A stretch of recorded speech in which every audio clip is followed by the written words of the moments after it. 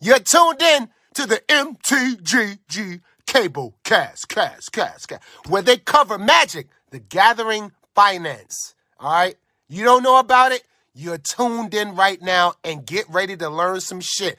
Buckle your seatbelts and light a blunt and get ready for the MTG Cable Cast, starring Reptar and Thirsty, them onion head motherfuckers.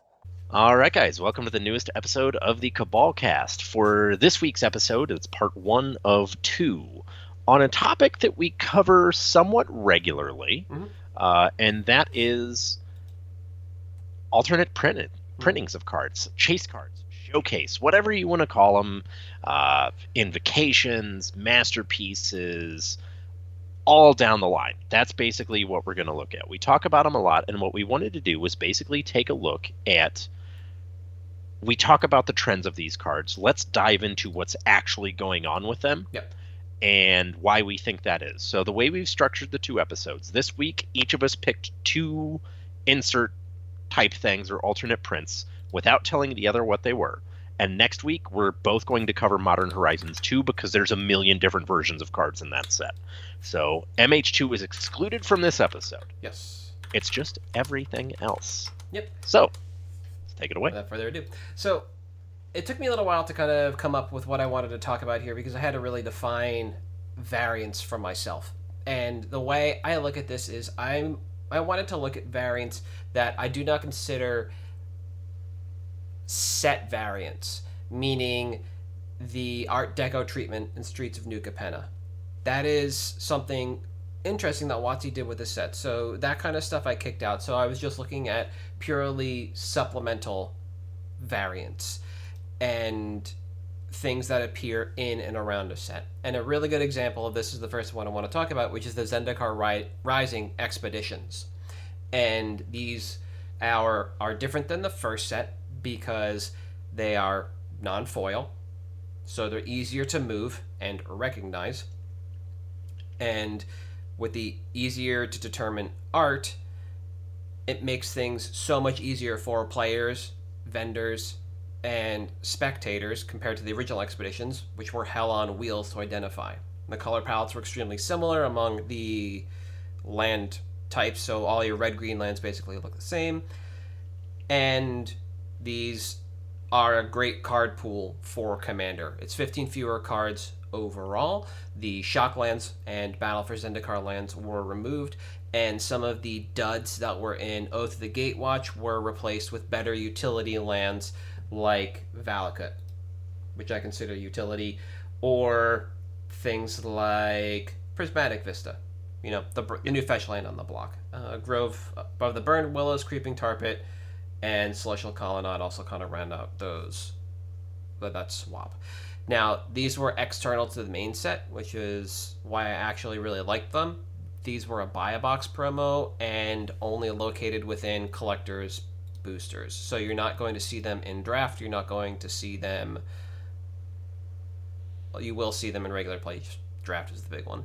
Yeah. And it allows players to have a more uniform experience when playing with the set overall. And to me, this kind of exemplifies really what I like to see in variants like this, where you're not going to pick a style and do something intra-set like that Art Deco. You want to do something interesting and unique, so you move things up to the buy-a-box location, or just the collector's boosters, or just the set boosters. Something to kind of give way now for the drafters, for people who want to have a uniform experience. Granted, when we had the original expeditions, invocations, and masterpieces, collector's boosters, and the difference between set and draft weren't really there. The buy-a-box promo option was, however. WotC just decided, fuck limited, and allowed people to play Monocrypt at pre-release events. Shit went off the rails. Yeah. And as far as a look for these go, the cards that I really like are actually some of the most flat cards, which is a little interesting. And it's the 5 Battle Bond lands that are in the set. Everything else on this list is just juiced already for constructed play because you have all 10 fetch lands in here, and you have all 5 Scars of Mirrodin fast lands. Then you have Ancient Tomb, Cavern of Souls, and I mentioned Colonnade and Creeping Tar Pit as your creature lands. Grove of the Burn Willows was already on the downslope, so what's the rest of this about? Prismatic Vista, Strip Mine, Valakut, Wasteland, and then the 5 Battle Bond lands. The reason that I liked these when I wrote this is because the only printing they had at the time was this version. It was the full art version, as the Expedition was the only way to get it outside of Battle Bond. And if we take a look at all 5, but generally speaking, they're pretty flat, which is something that I didn't actually expect looking at these, but we do see bumps every couple of years, basically, on the dot. Sea of Clouds sees a bump in April of 2021 and 2022. Morphic Pools just kind of floats around depending on what's coming out in the Dimir Suite. Luxury Suite, your Black Red land, again, same thing. We've been getting some pretty decent Rakdos cards, so that one's been on the rise pretty steadily. Bountiful Promenade, Green White, again, is super tied to what's going on intra-set. We can see coming out of Neo a little bit of a bounce here right before Streets of Capenna, and then Spire Garden, a red-green land, is not quite a rope. Its new floor was $17 after people stopped caring about Zendikar when Time Spiral came out, and we're still sitting on 18. That's your frozen rope. That's just going to come in straight through. These are all in the Baldur's Gate Commander decks, I believe. They were just spoiled, so that's to my point about earlier, why I liked them when I made this list. I still like them overall because it's the Commander decks, and sure, people might buy into them, but on the heels of these Commander decks, we also are getting the Warhammer 40k decks, and so there might also be waning interest that allows us to kind of move in on these as a cheaper option overall. Right now, the Baldur's Gate lands do look a little better from an aesthetic standpoint of what a regular land looks like, so that kind of leaves us with the mystique of the Expedition border, and that's going to be something that I'm going to continue to like in the future. It's a pretty cheap and flashy way to upgrade your deck when you consider the market on some of these. I'll pull up Morphic Pools, for instance. The market is $32, and the Battle Bond version is about $28. So it's a really narrow difference right now, and it makes it very easy for people to have this kind of unique and distinct treatment for their lands compared to the original Expeditions that are already gone, and the Battle Bond lands weren't in there. But also just something that's very attainable. Yeah, I think the interesting thing, and I didn't even realize that I did this as well in mine, which we'll get to, is I picked the supplemental additional product. I didn't pick the stuff that was in the set. I think that one's going to be really interesting to see because, Masterpieces and Invocation started a couple years before we had collector boosters and, Yep. Ikoria introduced all these different versions of cards. So that may be an episode down the line for those of you listening. I think it's really interesting. I prefer when they do the products like this, Yep. when it's not just a version of the card in the set, when it is an additional, here's access to a card that may be getting a little bit pricey, like a Blackleaf Cliffs, for example. You can't play it in standard, but it's kind of in a standard print run, just not in the same quantity. Mm-hmm. And I think if we're going to reprint everything into the ground, I much prefer personally things like this rather than collector boosters, or God forbid we get VIP boosters again with the next Double Masters set and have to deal with that debacle all over. Yeah. But the interesting thing that you touch on, and I think is really important, is how many of those lands are tied to other releases. When you talk about a Dimir land and the overall value being tied to Dimir cards, Mm-hmm. it goes to exemplify that, Commander kind of drives a lot of these products. When you want to talk about your masterpieces and stuff like that, I would hazard a guess there are way more people that put, Expedition Verdant Catacombs in their EDH decks than do in their Modern and Legacy decks. Just because that's what I've seen, and I would imagine that tends to be the case. Because don't get me wrong, people obviously pimp those decks out, but I don't think they're using these supplemental products as much. Yeah. You also only need the one, so it's easier overall. You can move that money around elsewhere. Yeah. Yeah, exactly. And you know what? If I need 4 Verdant Catacomb Expeditions, then maybe I can foil out Modern if I want to, but right now I've got them in 4 different EDH decks, Mm-hmm. that kind of thing. The thing that I'm really interested in seeing, and this will be, more of a long-term lookout or outlook, is with the fetch lands from Zendikar Rising, with those expeditions, how those compare not just to the original expedition fetch lands, but the set versions as we go on. What happens to the Onslaught Polluted Delta compared to the Zendikar Rising expedition? Yeah. Is there a point where that price eclipses the Onslaught? Just because, who knows? I would venture a guess that those print runs are probably comparable. That we probably have a similar amount of expedition polluted deltas as we did Onslaught, just because of how print runs have exploded since then. So that's something that I think is going to be absolutely fascinating to watch. Like every 2.5 cases, you should open one of everything, right? Yeah, I think that was about the math. So yeah, somewhere in there, or no, there's 30. Sorry, so every 5 cases, you'd hit one of each, which is still a lot.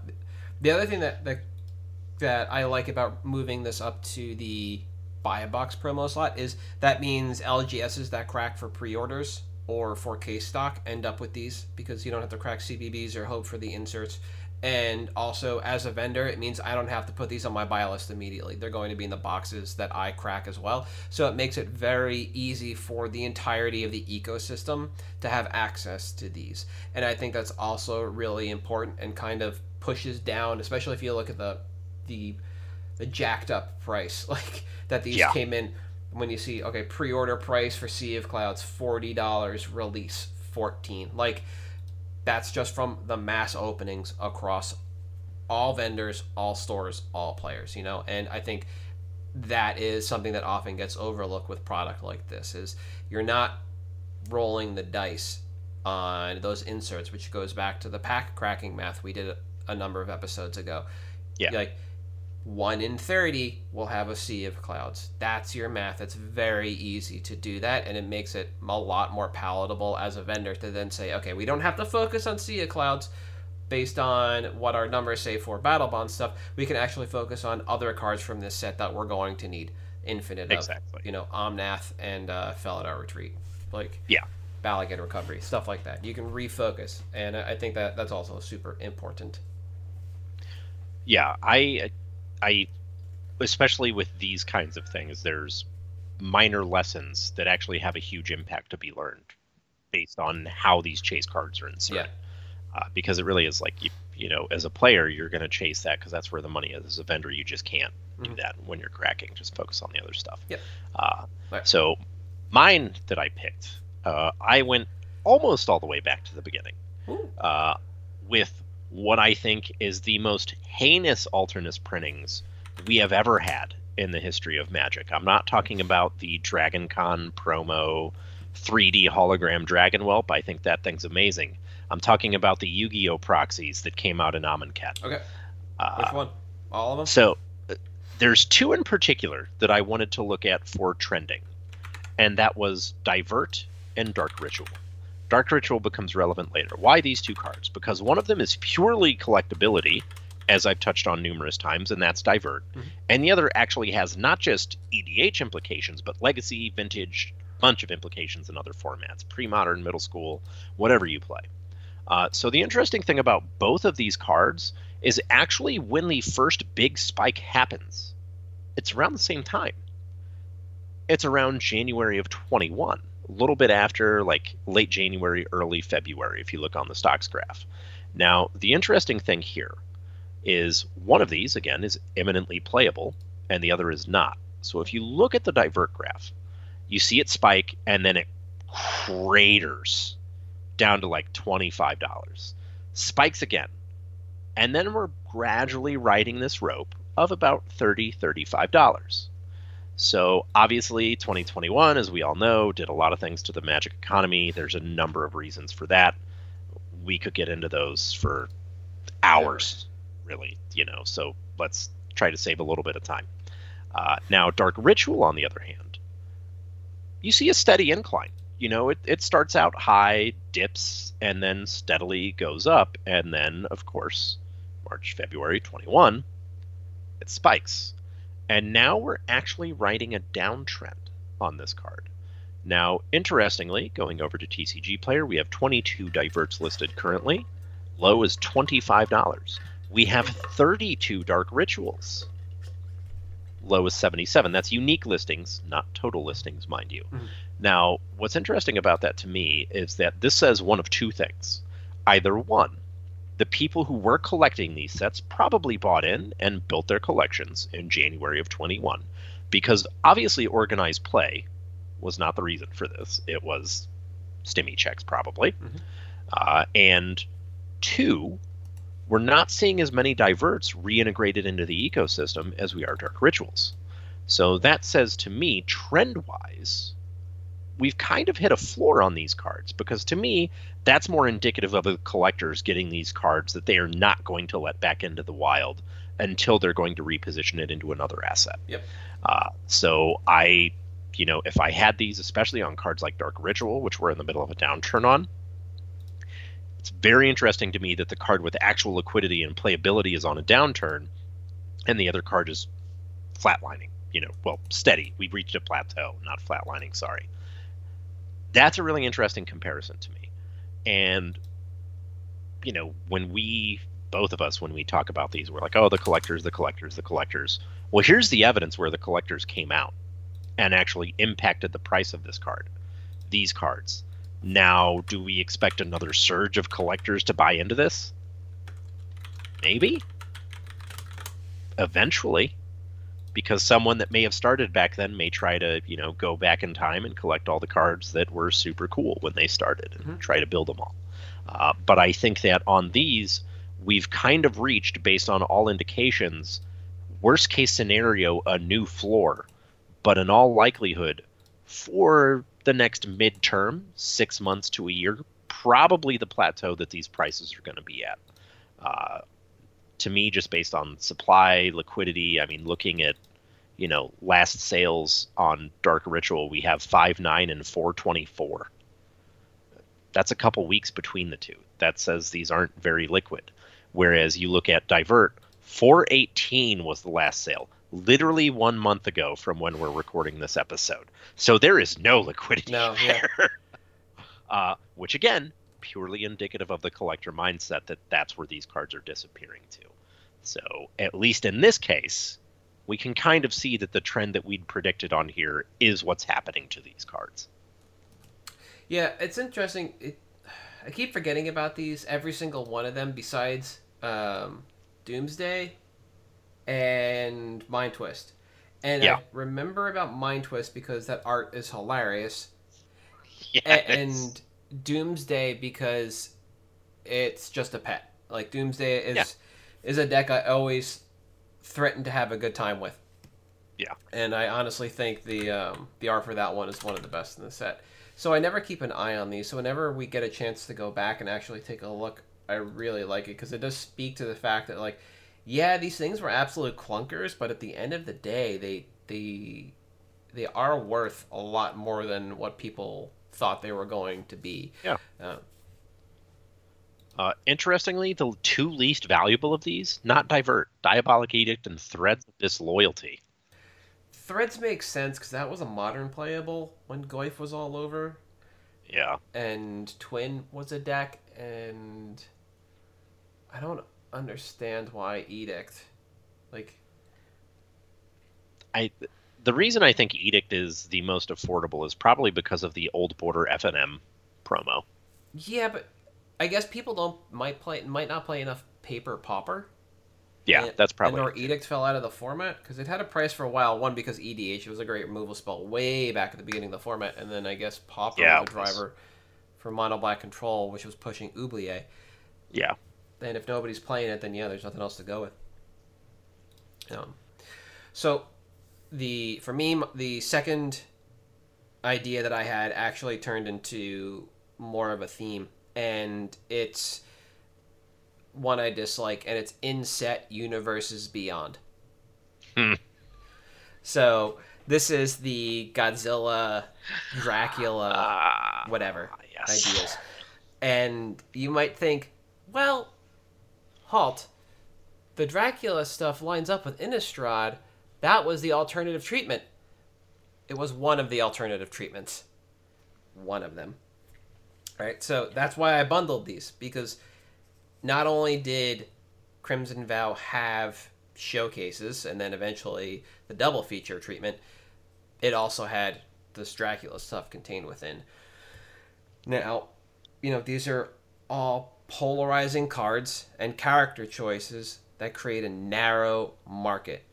And some of the base cards are just bad. They're just terrible. Yeah. They were just choices based on theming, right? Yeah. And shrinking that market means no matter who you are, just a person, a player who opens the pack, a backpacker, an LGS, a vendor, it makes it really difficult to move a lot of this stuff. Because not everybody knows who all these characters are. So now we have illiquid assets that can also be very swingy in terms of in-universe, quote-unquote, popularity. The Godzilla Universe Beyond seems to be more of a gotta catch them all or gotta catch most of them kind of set. The majority of the characters are noteworthy for those that have watched the Toho filmography as well as the US remakes.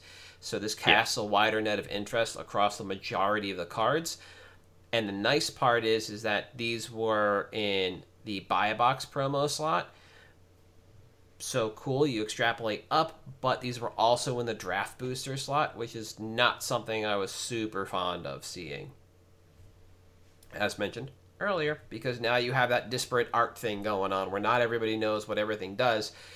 And even in Ikoria, you could still have the comic treatment and the Godzilla treatment on some of these cards. The Dracula Universes Beyond, this seems to be buy the few you want. So this leaves more cards on the outside, possibly holding a premium, only because it's part of the Universes Beyond. Like, I didn't realize there were several Van Helsing cards that were more than just Van Helsing by name. So they're going to hold a premium because of that, rather than actually being a useful card. Yeah. There are fewer familiar characters for those that have digested Dracula-related content from pop culture. So, like Renfield didn't make a lot of the movie references. Van Helsing isn't always immediately tied to Dracula. Whoever Thalia was not immediately tied to Dracula outside of the book. The Three Sisters, etc. These are all like various pieces of Dracula pop culture that kind of come into one, which speaks to kind of a bad choice for an IP overall to use in here. And as I mentioned, this is, again, in the main set, and it forces players to interact with additional unfamiliar art and looks. Now, that being said, we've talked about the Godzilla stuff before. You picked the Godzilla treatment a while ago, and I agreed with that, and I still do. And of these two universes beyond, and probably the majority of them going forward, when they do things like this, where they add this internal set treatment for seemingly no good reason, I'm going to like the Godzilla stuff. I think it casts the widest net overall. It has some of the most iconic characters from the universes beyond that they've chosen to place in the set. And I think if you're looking at the characters overall, you really only need to focus on 1, 2, 3, 4, 5 unique cards, and then however many Godzilla cards you want. So that's almost like a third to a quarter of all the Godzilla treatments gets you main characters. It gets you Mothra, it gets you Ghidorah, it gets you Rodan, and then Mechagodzilla, and then there's like 4 or 5 different Godzillas that you can get. You know, yeah. If you like Caesar instead of Kong, cool, you can get Caesar. If you think baby Godzilla didn't jump the shark, that's in there for you too, right? The price on these, again, though, is kind of crappy. A lot of them are just ropes, and I think you picked them right before they took a jump, which was great. So people who got in around them then have seen a bump, but from there we've been flat overall. And I think the only one that's really going to see a faster amount of growth than the others is Mothra, because it's part of a combo engine for EDH, because you place flying counters on things and you can do weird stuff with that and go make something infinitely large. But I believe the rest of these will begin to hold a premium for a collector level asset. And For what it's worth, when I say Mecha Godzilla, I want to be clear. I mean the Japanese promo Mecha Godzilla, not the hangerback walker. Yeah. From the Secret Lair. Those are detached. Those are unrelated. It's just, if you want to Bob Ross it, a happy accident. Yeah. I think one of the most telling things about the Godzilla collectability compared to some of the others, obviously, personally, I like the Dracula treatment because it's one of my favorite novels ever, the Mina Harker choice, whatever. Of course, everyone remembers when Ikoria came out, and it came out, Space Godzilla is going to be called Death Corona. Mm-hmm. It was a huge deal. The card was like $100 for a little bit. And now it's just $4 for the foil version because nobody cares. Nobody cares. And I think the Godzilla ones especially are a great experiment in universes beyond and in their financial value, because as we touched on in the episode where we talked about pop culture and its influences on Magic, and we touched on, hey, look, here's the Toho Filmverse and what they're doing over the next couple of years. Pay attention to these. This is very unique because it is a property that is not as relevant in the cultural zeitgeist as like Lord of the Rings or Warhammer is to general nerd culture. Yep. This is a whole separate, like, kaiju is its own thing, completely separate from Magic. I think it has universal collectability. I think it's something that is also mostly timeless because, at least for me, when I was growing up and I was like watching Power Rangers as a child, I loved this stuff. Yeah. And I've grown less fond of it as time has gone on. But you know what they're still making new series of and exposing new people to? Power Rangers and kaiju.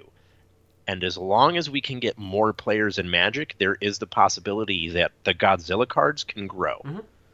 I don't think that's the case with the Dracula treatment in Innistrad.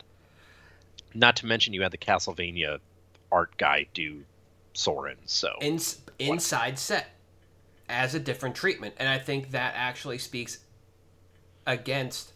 There's a point against the Dracula treatment. Yeah. Right. And not just that, it was the same cards that got the Dracula treatment got the other alternative treatment. Because let's not forget, there were alternative comic book treatments in Ikoria. Yes. Not all of the cards that got those also got the Godzilla treatment. That is correct. I believe. So the legendary ones like Gyruda and stuff like that did, but the smaller ones like Poliwag Symbiote didn't, as far as I know, get the comic book treatment. They got the baby Godzilla treatment. I think almost everything with Mutate might have actually... I think that's how they might have done it. It was everything that had Mutate got a comic book treatment because that, like the Parakeet or whatever it's called got the comic book treatment. Yeah, it was Mutate and Companion. Yeah. The set mechanics got both. If they got a Godzilla treatment, they also got the other treatment, Gyruda, for example.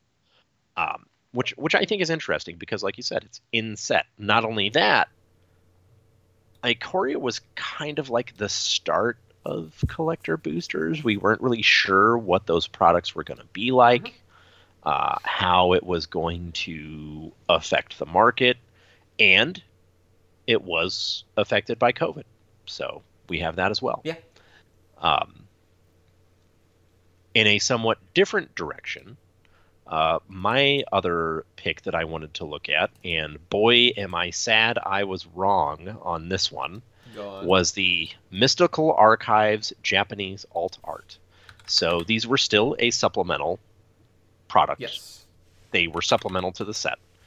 They were not of cards that appeared in the set. The two that I chose to look at were Dark Ritual and Channel as my examples. Dark Ritual because it's a literal apples-to-apples comparison of the Invocation Dark Ritual, at least in terms of what the card does. Mm-hmm. Looking at the stocks graph, boy, it looks a whole lot like a Rob Alexander dual land. It's super flat. It's Scrublands, Savannah, the replaced Badlands art, it's a plateau. It's nothing. Yep. Channel, similarly, nothing. Not a thing going on with these. Really? Now, interestingly, the supplies of these cards on TCG Player still pretty low. We have Dark Ritual currently 36 unique listings, low as $20. Channel 43 listings, low is 24, which is interesting to me because Channel is less playable than is Dark Ritual. Also interesting as a side note, the customers also purchased on these cards almost all Godzilla cards. So maybe Hell there's yeah. a crossover between those markets. Liquidity wise, Dark Ritual, we have one sold yesterday, the day before, the day before that. Channel yesterday, and then 5 days prior. Now, looking at this, what this tells me is two things. One, production had clearly ramped up at this point. We kind of gotten out of the COVID, production. This was one of the sets where they were like mostly recovered, or at least weren't in it as bad as they were with Ikoria and some of the other sets. Also, this is full-blown collector booster time. There's no reason. We have set boosters, draft boosters. Just buy the collector boosters, get the cards you want. That's where all the value is. And that's what we get with this, is we have all of the value in collector boosters. And what that does is, as you can tell, with the foils of these cards, it kind of flattens out the value. There's not a whole lot going on. We've got, since a year ago now, a literal year, these cards have been flat. Which, of course, is proof that there are no bad specs, just longer-term timelines. Now, the really interesting thing about these two cards is if you look at the very beginning of the price chart on stocks, Dark Ritual craters almost immediately. Channel has a very slow decline before it hits what we now see as the floor of that $25, $30 range. To me, just based on legality of the cards, cube. Yeah. Channel's a cube card, and people were getting this card for their cube. Now, that is something that when we talked about the original masterpieces and talked about like Paradox Engine and stuff, we said, this card's fine to pick up after the EDH banning because it's still a cube card. So this, to me, is evidence that, hey, cube actually can have an impact on some of these alternative printings. Some of them can be a little bit more desirable or financially viable because people are playing it in their cube. And that, to me, is a lesson I probably, abstractly, obviously, you understand, cube has some influence because I sell cards to people that they're getting for their cube all the time at booths. I do it in store. But actually seeing it impact the financial viability of a card that's legal basically nowhere outside of collectors and cube. Well, there's clear evidence because Dark Ritual is very much a constructed playable card and does see play in constructed and EDH. Channel, it's just cube. Yeah. The other thing that I take away from this is obviously, if you want to park your money anywhere, do it in the reserve list because these alternative versions of cards are not great. No, it's weird. So I did a little bit of filtering on the mystical archives cards, and there's a huge glut between 40 and 20, and it's just all these cards that are highly playable in Modern and EDH are just sitting right here, and it's almost like people just don't want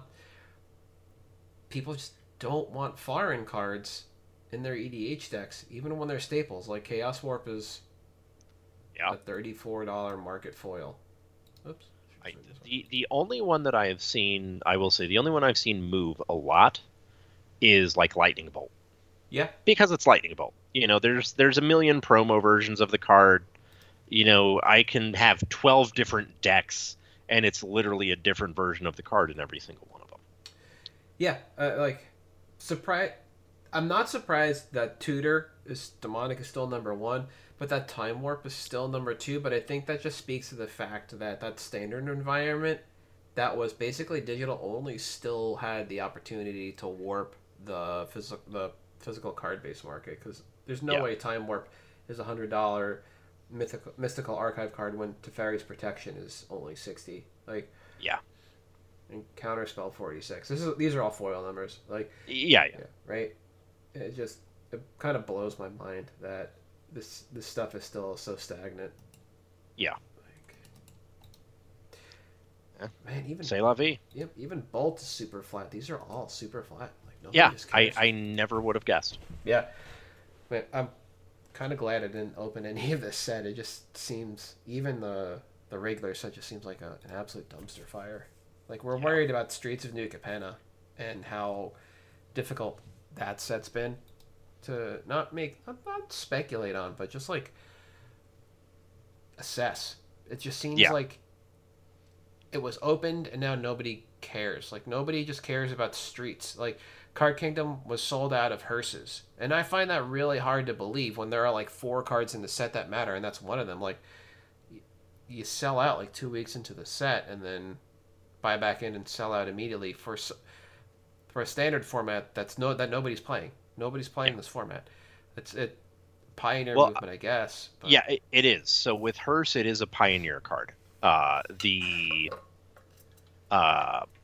Ledger Shredder decks are starting to run Hearse, and it is very, very good. Yeah, but this is a standard set. I can't imagine. I know it's that pioneer the format is running vendors like a vendor like Card Kingdom and even TCG large vendors out of quantity unless the set just wasn't opened like we expected it to be. Oh, speaking personally, there's a couple stores I know that opened more than their normal product because of the triomes. Yep.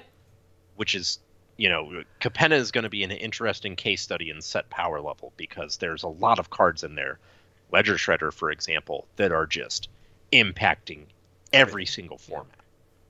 So that one will be very interesting to see. Yeah, I think the set evens out over time, but right now it just seems like it's under opened, or maybe just people are holding on to things unnecessarily. And I shouldn't say people there, like vendors are holding on unnecessarily, but we'll see. Yeah. Time will tell on that one. But anything else for this week?